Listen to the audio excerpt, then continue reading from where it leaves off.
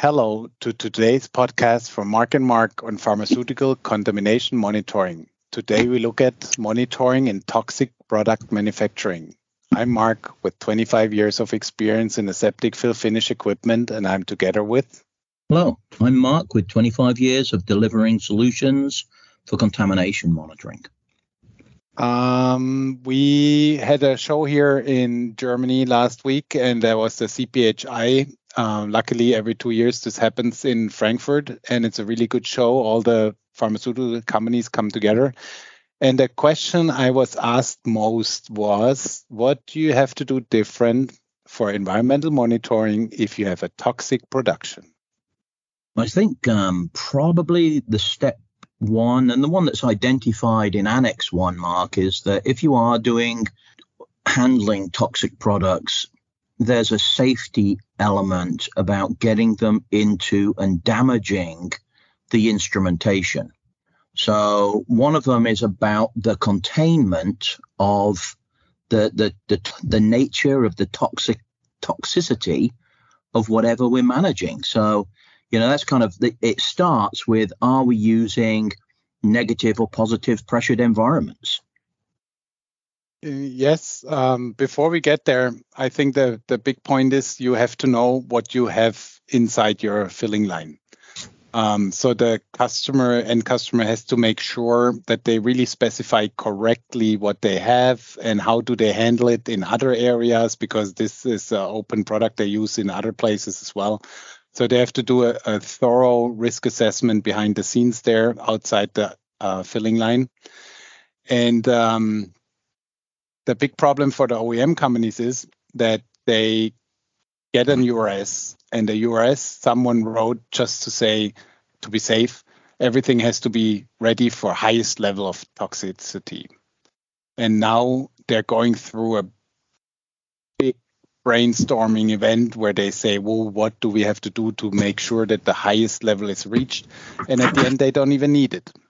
And so there is thoughts about filters, there's thoughts about special handling and special design, special hardware design, and so on. And it takes the product or the production of an isolator filling line into the millions and millions of extra US dollars in not needed extra efforts. And this, the one you just said, with the negative and the positive pressure isolator has advantages and has disadvantages. Yeah, so I mean, if we consider then that all things being equal, the biggest risk is still about contamination of the finished product, and containment is an aspect that we can look at as part of that whole risk assessment. When we're performing the environmental monitoring, there's a risk to damaging expensive instrumentation, and expensive is kind of relative in some of these instances. One of the ways, and one of the most common ways, especially around powder filling, is you turn off monitoring. So you run for 15 or 20 minutes at the start of sampling. You demonstrate that everything is normal. Your baseline particle count levels are all within their typical operating range. And then you shut the system down and rely on secondary data to demonstrate environmental stability. So your air velocity, your differential pressure, temperature and humidity, and then your microbial samples, which obviously you won't have real time, but at least you can still take them, and they then support that the environment during production was under control. And that should all be part of your contamination control strategy, which is, one of the big issues that's being raised with Annex 1. Once you've got that shut off kind of additional data, turn it on once the toxic product has finished flowing, turn your system back on, demonstrate that it was able to maintain the baseline, and you've now got two pretty robust data points. The beginning, everything was normal, and the end, everything is normal. And if you think back about, when we started talking about these, you used to go to a filling line once a day at the very start, take a quick sample, and that was it for the day. So now we're sort of like doubling up on that. We're saying that everything's okay at the start and everything's okay at the end. So therefore, everything must be okay during the middle bit. And we're going to use supplemental data to prove that out. And then regularly, what's recommended is that you do a simulated fill. So either use a non-toxic liquid as part of a media run on the facility, or even just having the robotic arms or the fill line running without any liquid at all to demonstrate that the operations within the process when product isn't running doesn't contribute to any significant burden of potential contamination. So that's kind of like the classic way powder filling's done, and the classic way some of the toxic products been done. Yeah. But then there's another thought, and that is, well, based upon the product that I'm manufacturing, it's all, it's relatively low dosage, it's liquid contained. The chances of it escaping the fill mechanisms, i.e.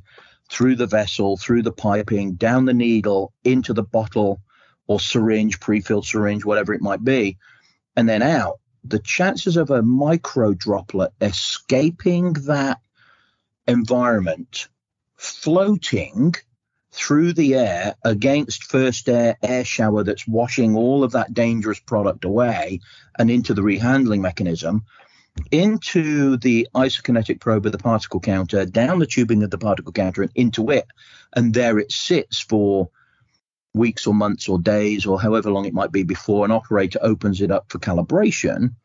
These are, very small risks, and it's not that they're not detected, because if there is these micro droplets that generate as an issue or a failure of production or failure of manufacturing technique, then they'll show up as a high count, because particle counters will count liquid, they'll count vapor, they'll count particles, dust, microbes. It doesn't matter. Right. The matter doesn't matter in this instance. It doesn't. The components, the constituents of whatever it deflects the laser beam within the optical chamber shows up as a count. Yeah. And so if you do get multiple counts that are out of the norm, then that's an indication of what happened, what failed. And that then gives you an elevated state where you can remove that particle counter more cautiously, allow it to purge in an environment, sanitize or sterilize that instrument, or one of our favorites, Mark, as you well know, throw it away. If there's an element of doubt, a typical particle counter, even at the high end that's used for monitoring these, is a couple of €1,000, a couple of $1,000 relative to the price of the product or the risk associated with that contamination. This is, the price becomes relative.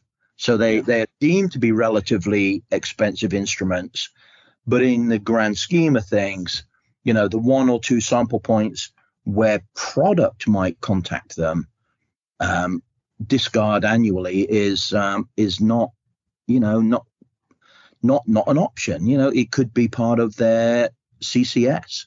Yeah. So typically, what we're looking for is changes to the baseline. Now, if you blank that out, you do a baseline measurement at the start and a baseline at the end and a simulated baseline to demonstrate that the process doesn't generate any, or on high-end systems where you're in control of a lot of the process, leave them run. And where the particle counter says there's been a loss of control, there's been a loss of control. And it would be logical then to go, well, if that contamination has spread as far as the particle counter, where else has that particle contamination event occurred? And therefore, what you do with that lot or that sublot when the contamination event occurred, even if it was product contaminating the chamber, then that's part of your risk assessment. Yeah. So we can summarize you still use a positive pressure isolator because for the filling at least, because the protection from the product against the operator is still key.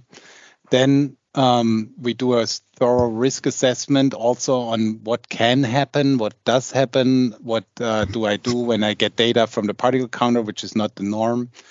Then we typically, if we don't see any abnormal things, we will remove the particle counter, do the in-found calibration. Then if everything is okay, nothing has to happen, then you can take that particle counter and put it back in. If you see something and there is abnormal numbers in the inbound calibration, then you may have to open it up. So we would recommend then the person takes extra gear, maybe a mask, gloves, maybe a gowning, like typical seen in a ISO 5 area. And then opens it up, sees what's in there. If he has if the person has a chance to clean it out, and probably it's all good depending on your data you have with this product. And in the risk, and you think you cannot clean it out, or you think you have too much contamination, or you want to don't take the risk because you're talking about hundreds of millions of dollars of product, and the risk of a dead person compared to a thrown away particle counter is too high, then just throw it away. Exactly. Yeah. And so, and that should all form part of whatever your contamination control strategy is, because the contamination control is more oriented towards risk of contamination of finished product that could end up in a patient weeks, months, years later. And any contamination has an opportunity to propagate into, from one microbe becomes a contaminating event and more deadly than the initial impact that might have happened at the offset of, overfill or overspray from a bottle. Yeah. So at the end, we don't want to say take it on an easy shoulder here. You need to know what you're doing. You need to know what product is it, how dangerous can it be. At the end, we all know also water can be dangerous if you stick your head in and you don't remove it anymore. So this is, you need to know your risks. Exactly. All right. Thank you, Marc. Always a pleasure. If anyone has more questions, you can ask your local salesperson, send us an email at info@pmeasuring.com or visit our knowledge web base on our website with pmeasuring.com.